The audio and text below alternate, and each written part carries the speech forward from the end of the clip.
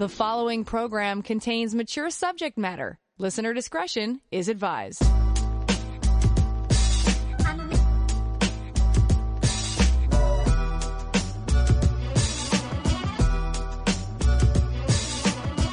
The latest trends and hottest topics, love and sex, handled honestly and with passion. Here's Dr. Lori, CJAD 800.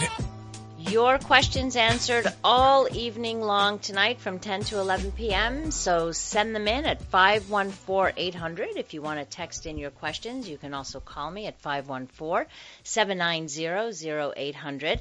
And also people send me their questions by email as well, Lori@drlori.com. So I'm very happy to answer those. When you send me the emails, just be patient and listen in. And usually I get to the emailed questions at the beginning of every show. All right, what to do, this is a texter at 514-800, what to do if a friend is in a potentially abusive relationship. She tells some of her friends that she has been abused in the past, but to other friends, she changes her story. She complains about him constantly as he breaks plans, yet when he shows up at her house, she cancels her plans with us. To the point her other friend yelled at her that if she stays with him, good luck. We are tired of hearing the complaints, then being ditched for him when he finally does show up.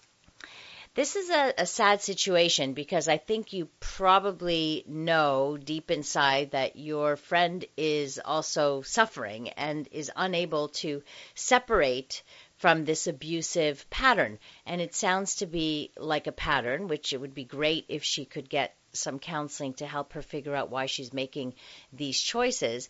But being on the receiving end as her friends, I can totally get how frustrating it is and upsetting it is for you guys, and you're feeling kind of helpless.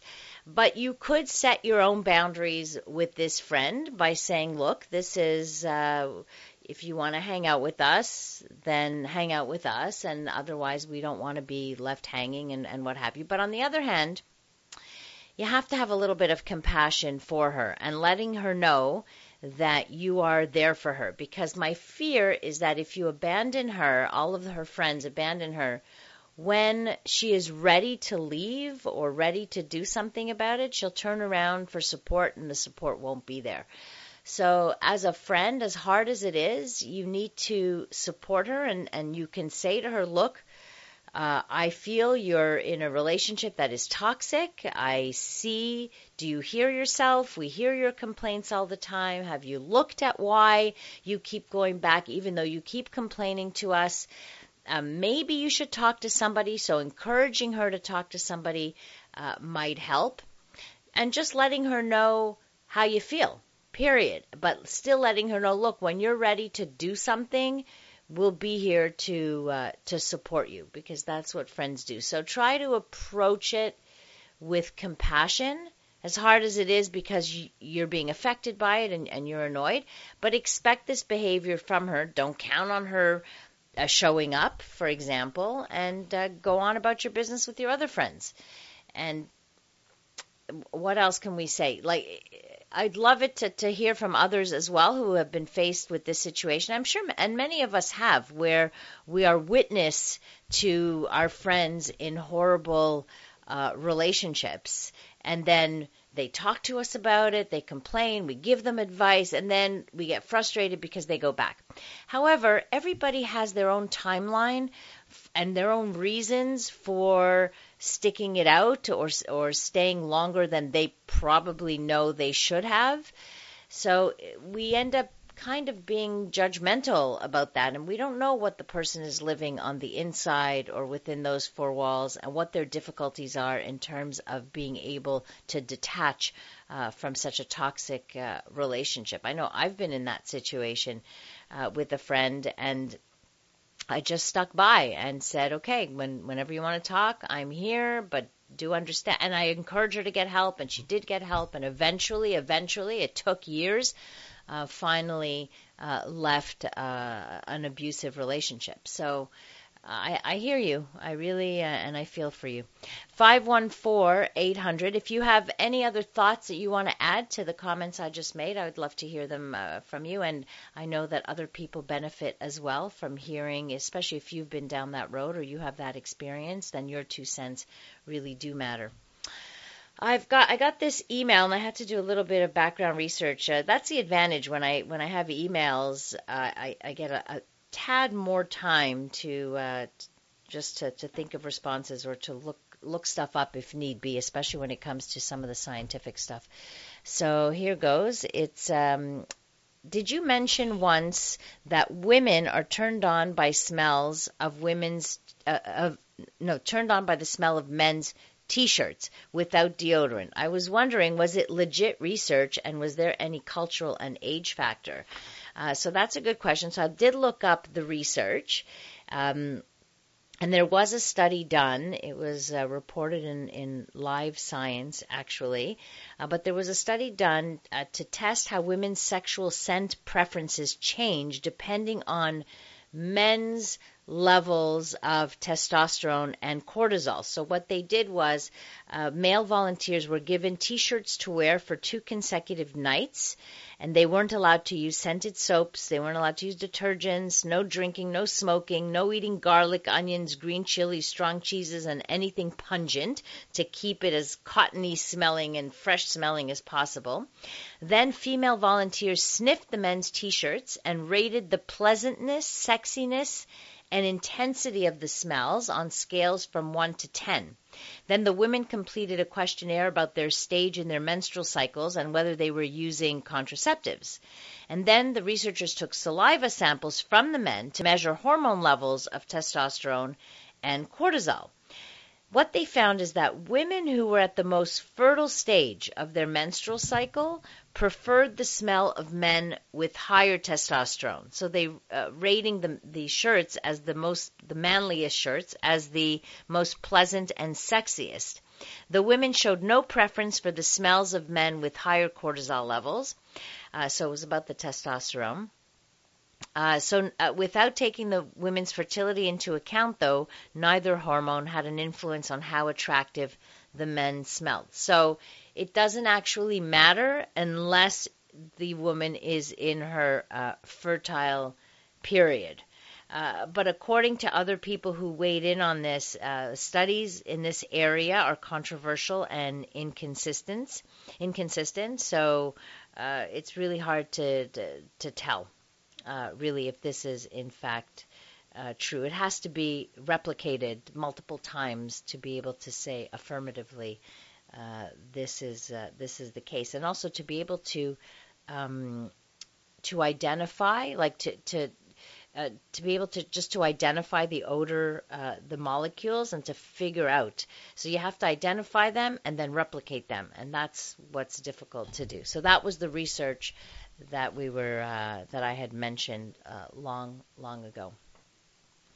A texter weighs in. This is the same texter then. Continuation of the story. Also, she says she's waiting for him to cheat. Meanwhile, she sleeps at different men's houses, not sure what is happening. Doesn't look good. No, it doesn't look good. It looks self-destructive, in fact. So there's something going on with her where she is sabotaging her own happiness and self-destructing in some way. So I hope that your friend gets help really soon to stop this destruction, so that you may have to pick up some pieces anyway. And sometimes people have to fall hard before they go actually and finally get help for themselves. So tell her you notice it and let her know that you're here to support, and if she wants your help in trying to locate a therapist, that you will help her do that and encourage her to do that. That's always a good plan. Coming up, an email. Someone has issues with his girlfriend, which I will try to help out with, and another one about cheating.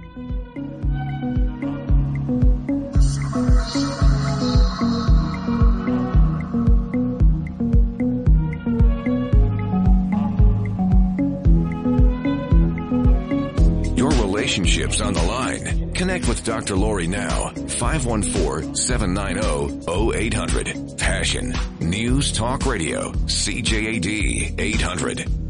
Tonight I answer all of your questions about love, sex, and relationships. 514-800 to text in, or you can call in at 514-790-0800. Hi, Dr. Lori. I started a relationship with a girl a few months ago. The whole relationship was great. It was based on confidence and truth. However, as time goes by, the amount of work we have from university increases. She has issues from her childhood that makes her obsessed with studying. She needs to study a lot. She would even rather study than be with me. We've talked about it, and she told me not to force her, but she would try to improve. I don't want to force her to stay with me, even though I miss her. I love her. So how could I help her to improve in that aspect of her life, to be less anxious about studying and enjoy her life more? So I do get how much you want to help her get over her issues. You say you love her. That's great, and it's wonderful that you want to be supportive. But she has to be ready to do this on her own time. The only thing you can do is very much what I was telling the texter who wrote in about her friend. You have to show her you love her by supporting her, and if it means supporting her in her studies, then so be it. And yes, it may require a lot of patience on your part. And I don't think in any way you're forcing her to stay with you. I'm not sure where that comes from. And I'm pretty sure she would feel torn about succeeding in her studies and spending time with you. If she could do both, she probably would be able or would want to do both. Clearly, education for her seems to be a very important value. So you need to show her that you too value that. You want to be similar on your values, right? That's so valuing hard work and success. You need to show her that because that's clearly for her. Now, you can suggest that she seeks counseling, especially at the university. All universities have a health center where they have therapists on hand. They have all kinds of services offered to university students to help her deal especially with her anxiety. Sometimes it's test anxiety, study anxiety, school anxiety, all of that. So you can lead her to it, but you can't force her to deal with her issues. That's really the bottom line. Support without pushing somebody to deal with their issues, because everyone has to deal with their issues on their own time. They have to feel ready to confront that. Okay, next question. What do I do? And maybe you guys can weigh in as well, 514-800. What do I do if I can't dump a girl? I've cheated on her. I've told her many times, but she won't leave. So I feel bad and I stay for comfort. How do you feel staying there for comfort? You can't possibly feel happy and satisfied. Here you are cheating to sabotage the relationship. You're probably doing this purposely and telling her about it so she will leave you because you don't want to be the one to leave. But this does not sound, from the little bits of information you've given me, does not sound like a healthy situation to be in, not for her or for you. Very dependent type of relationship. This is a relationship based on need rather than want. And if you stay for need and just needing the comfort or out of fear of being alone, it's very hard to grow from that. So bite the bullet and say, look, this is not healthy for you or for me, and we've got to call it quits. So this is what you want to do. You're gonna have to find the courage to do it and live with the consequences of that. But you're not responsible for how a partner you break up with is going to handle it. She's responsible for her emotions, and she's responsible to find the support she needs and the help that she needs. Because right now it sounds like you're kind of held hostage in a certain way. Does anybody else have any thoughts on this that they want to share? Like wanting to leave and a person just won't leave? What do you do? Another texter says, a friend of mine had an abusive boyfriend, and we went through the same back and forth cycle of complaining, wanting to leave him, but going back because she thought he at least didn't cheat because she never caught him. She finally only left him when he was arrested for assaulting other women. So much for thinking somebody doesn't cheat or have interactions with other women just because you don't catch them. And there's a few things here for me. A woman who says, or a guy who says, well, at least he doesn't cheat. So, in other words, he's a jerk, but at least he doesn't cheat. As if that's enough. It's like saying, well, yeah, he yells and screams and he's verbally abusive, but at least he doesn't hit me. When somebody says that, it's because they've already been in other patterns of abusive relationships, and it's kind of the norm for them, and so they go with a kind of one up better, So, okay, so this person doesn't hit me. My last person hit me. This one only verbally abuses me, so that's already better, so this must be good. But, of course, it's not. It's just another form of abuse. And, of course, the catching of a cheating spouse, not everybody gets caught. Studies show women are actually much better at hiding their infidelities than men are. And sometimes people are in a situation where they don't want to see it. So they may have an inkling, but they don't go looking, or they don't want to dig, or they don't want to admit it, because they're in this avoidant pattern, because they know that if they're faced with it, then they're faced with a decision. And that's, they don't want to be in that position to face that decision. And that's very difficult for a lot of people. Wow, so the theme tonight is really some toxic relationships here. Have you ever been in a toxic relationship? What made it toxic to you? Toxic meaning poisonous somehow to you. And sometimes relationships can feel like that, not just a little level of unhappiness, but huge, where it kind of eats you up on the inside. And anybody who's been in one knows it's nowhere near pleasant feeling. It's mostly unhappiness all the time, or most of the time. All right, here's another one. My partner and I met about 10 months ago. We both admit it was meant to be, and we very much love each other. However, here's another unhealthy situation. I am constantly accused of cheating when I am not. It only happened once, and I came clean about it. It's putting a terrible obstacle to our progress as a couple. Can you advise? Okay, you say you're always being accused of it, but you're not, except you also say it did happen once. So your partner has already felt betrayed. So she, I don't know if it's a she or a he, yeah, I can't tell if it's a same-sex couple or not, but let's just assume it's a straight couple just for the ease of it. So you already cheated on her, and you've betrayed the trust already. Maybe it's not happening now, but it was happening. You have betrayed her. It's going to take time to rebuild trust. As clinicians, we tell our clients, and we know this, that after a betrayal, it can take up to 2 years to heal from a betrayal. So just because you came clean doesn't mean all is over and you've turned the page and never to look back and it's over. Sure, it's over for you, but your partner still has those betrayed feelings inside, and the trust has been broken. And to fix that, it takes time for that. Sexist much. Why are you saying I'm sexist? I see that it's a guy who's writing to me, by the way. So there you go. So you're going to have to be patient. You have to rebuild your trust. You have to start with complete transparency. You have to answer whatever question she has or he has if you're in a gay relationship. This is all part of it. You should also look at couples counseling.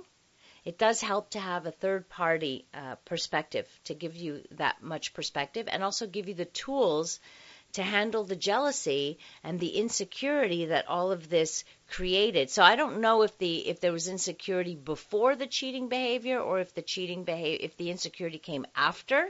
If it was before, then it's a different kind of problem. If it came after, then it's an issue of rebuilding the trust after an infidelity. I like this text that says, accusing me of being sexist. I get emails. I know who the emails come from. I'm just letting you know. All right. I see the name of the emails. I don't share the name. So it does come from a male. So keep the accusations to yourself without knowing all the information. Please. People just want to make assumptions. Judgy. Coming up, we'll talk about, somebody sent in an email about bi-curiosity. Something that we can talk about. Is it bisexual or bi-curiosity? Sometimes people don't know where to situate themselves when they are attracted to multiple genders. And it can create a lot of confusion. So we'll address that. The following program contains mature subject matter. Listener discretion is advised.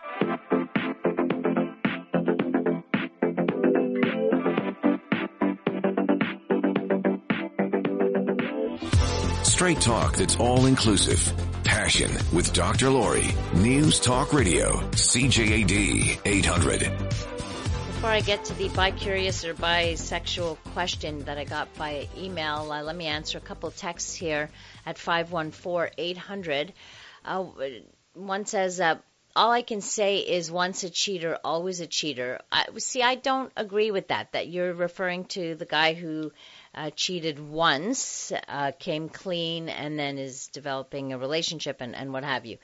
I don't believe that statement is true. If a person has a history of cheating, so if they have cheated in every relationship and it's a pattern, then yes, I would say one's past can certainly predict to some degree one's future, especially in that kind of behavior, but not always the case. Sometimes you have to look at the context of where, how, why, what the cheating occurred.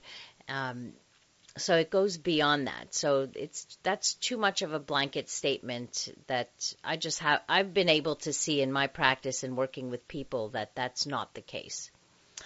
Another texter on toxic relationships. Verbal abuse and insults about appearance can sometimes be put aside when the person then tells you they love you to counteract their remarks. This is a big mistake and keeps an insecure person stuck in a toxic relationship. I think verbal abuse is a deal breaker and is reason enough to leave ASAP. What do you think of my opinion on this issue?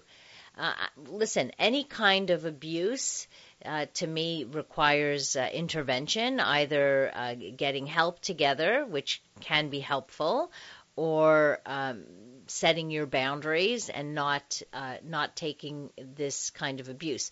The problem with and it's very true that, let's say somebody is abusive to you and then they turn around and say, but I love you. But love is more than a feeling. Love is actions. It's very hard to feel loved when a partner abuses you, no matter how much they tell you they love you. And sometimes we stay in those situations because of our own past histories, whether we lived in abusive homes or we witnessed this kind of stuff at home, so that it's kind of our normal.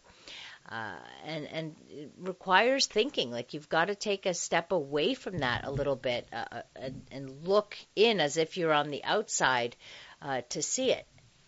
But yes, if you can leave a toxic relationship, try and get the help you need in order to leave. And you can get psychological counseling or therapy to help you make that move if need be. Or try and fix the relationship if possible, but that means that the partner has to take responsibility for their abusive behavior.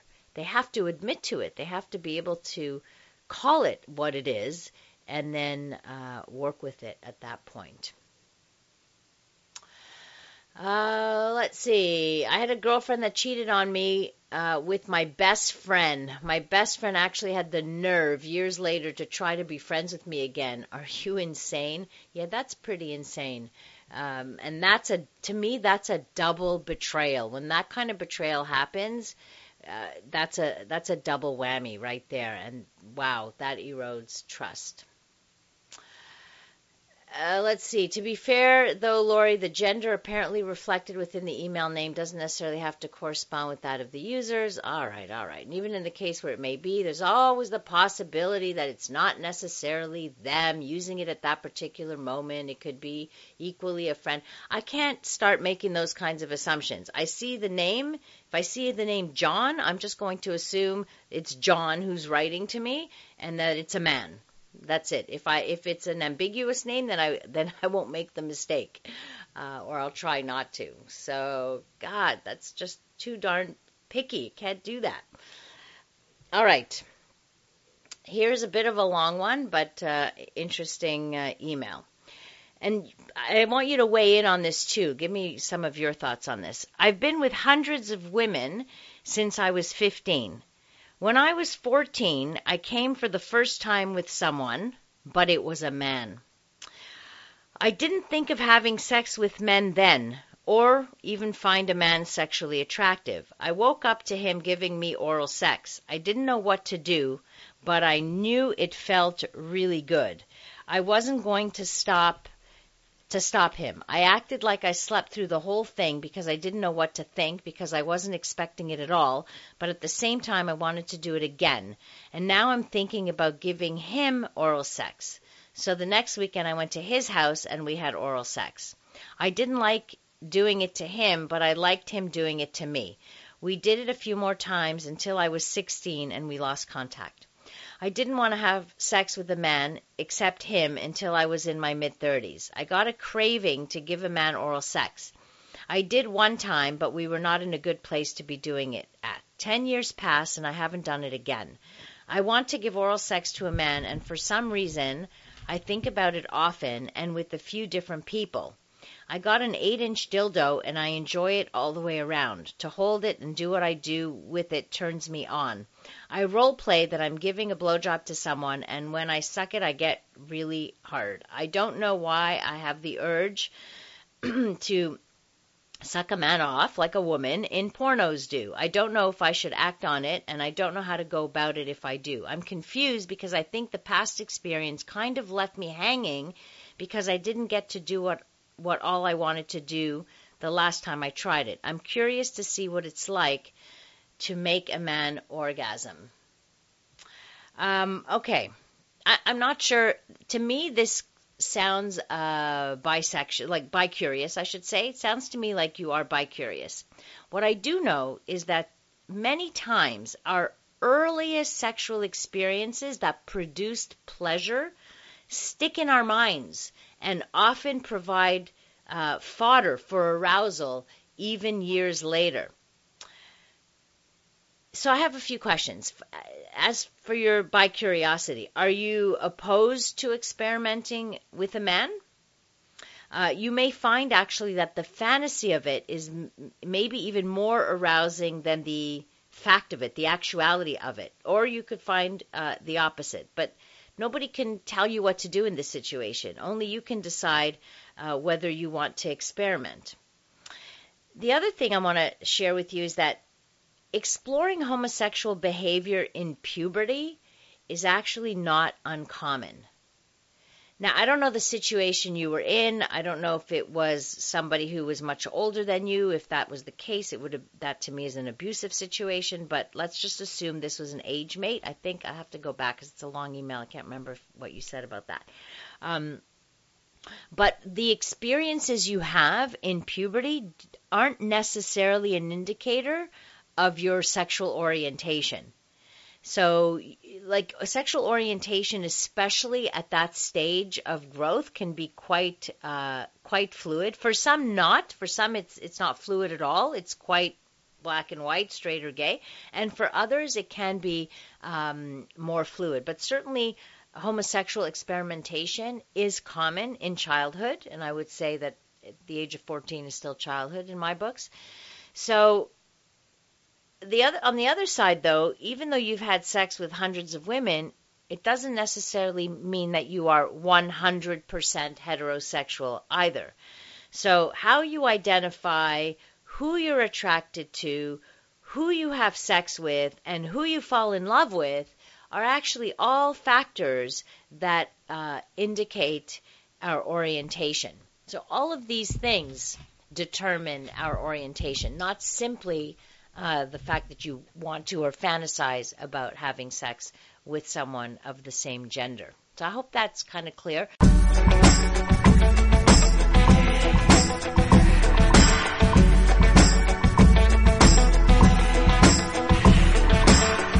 It's Sex Out Loud, and you're welcome to listen in. Passion on CJAD 800.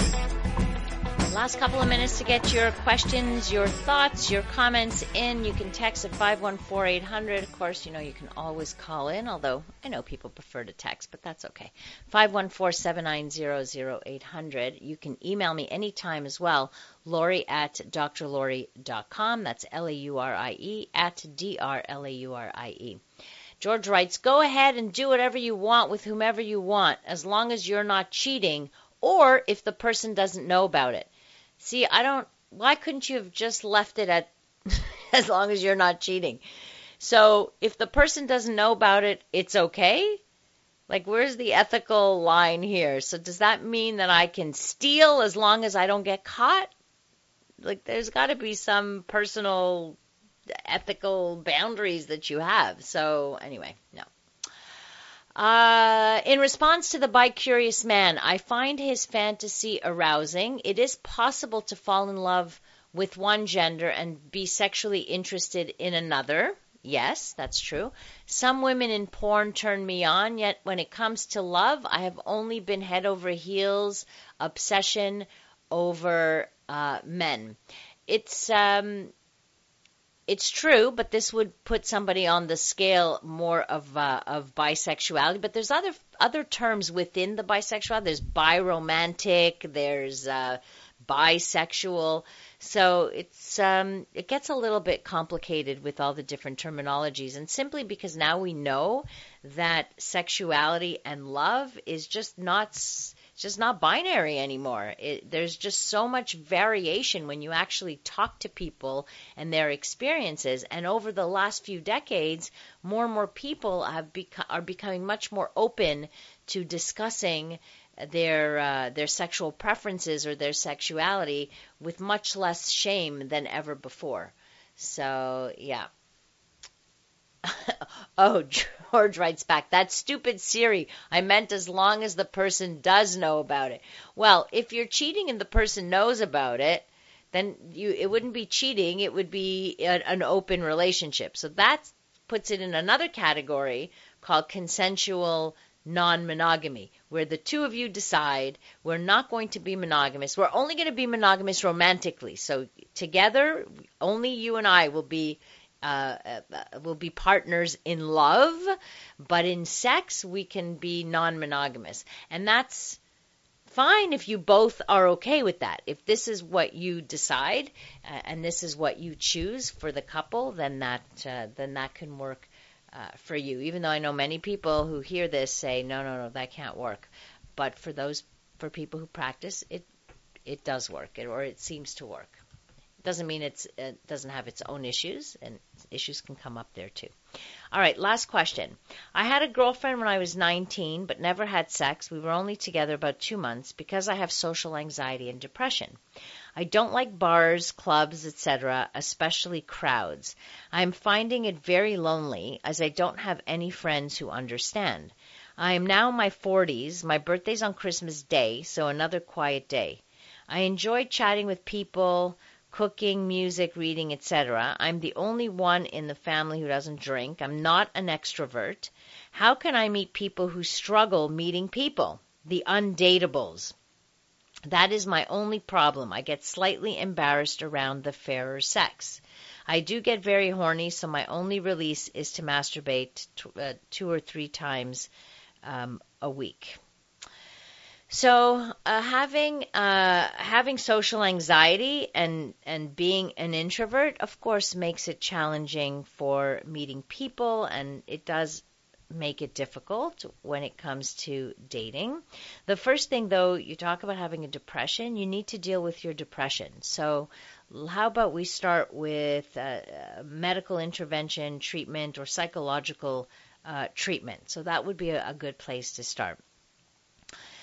Bars and clubs, a lot of people don't go to those anymore. So these days it seems easier to meet people online. So I would ask you, have you tried? Have you tried any dating apps? Have you tried online dating? Sometimes communicating first by text or by writing and getting to know each other, and even by phone, makes it a better icebreaker, let's say, especially if you are an introvert. But don't leave it at that. You know, often people will kind of stick to the online stuff and avoid the meeting in person, and then develop all kinds of feelings, and they don't really if you've got to meet the person in real life to be able to determine anything, at least according to me. Another avenue you could do is get involved in your community. Find some group activity so that you're talking to people, but while doing something else. So it's not like the focus isn't on you or whatever. You say you like reading, so why not go to your local library and see what programs there are. Maybe there's a book club you can join, something like that. You say you enjoy cooking. Take a cooking course. There's actually activities called cooking dates now that are dating activities where you meet other people who are also interested in cooking, and there's a bunch of single people, and then it's part of like the dating experience. So you'll probably find that when you're engaged in an activity, it's probably easier to connect with other people who kind of like the same things that you do. The other thing I would recommend too, and I do recommend this to people who who maybe lack certain social skills, or who are not quite sure, or who get flustered as to what to say, how to behave, etc., is connecting with a dating coach where you can learn specific social skills that make you maybe more, dare I say, more dateable. So like one of our dating coaches helps a lot of men like this. Frank Kermit is is a dating coach that I would recommend. That's on the show every month, and this is exactly the kind of situation. Now, a dating coach is not going to help you through serious anxiety or depression. You need to seek psychological counseling for that, to get the tools to handle the anxiety, to handle the fears that you have, and all of that. So a coach can help you develop social skills. A therapist can get to the underlying issues that are causing the depression, or at least will be able to see and evaluate with you if you need medication for your anxiety or your depression. So that kind of stuff. I hope that was helpful. Thank you, everybody, for sending in your questions, either by email or by text. Thank you for spending your time with me as well, because without you, well, I wouldn't have a show now, would I? So thank you. And, of course, can't forget our wonderful technical producer, Brian Calasar, Master Control. You can connect with me on social media at Dr. Laurie Betito, DrLauriebetito. You can sign up. You can subscribe to my YouTube channel, which I'm going to be uploading different interviews in the next little while, or you can find out whatever else you need through my website, drlaurie.com. Coming up next on CJAD, the CTV National News. Have a great rest of the evening, and remember to live your life with passion.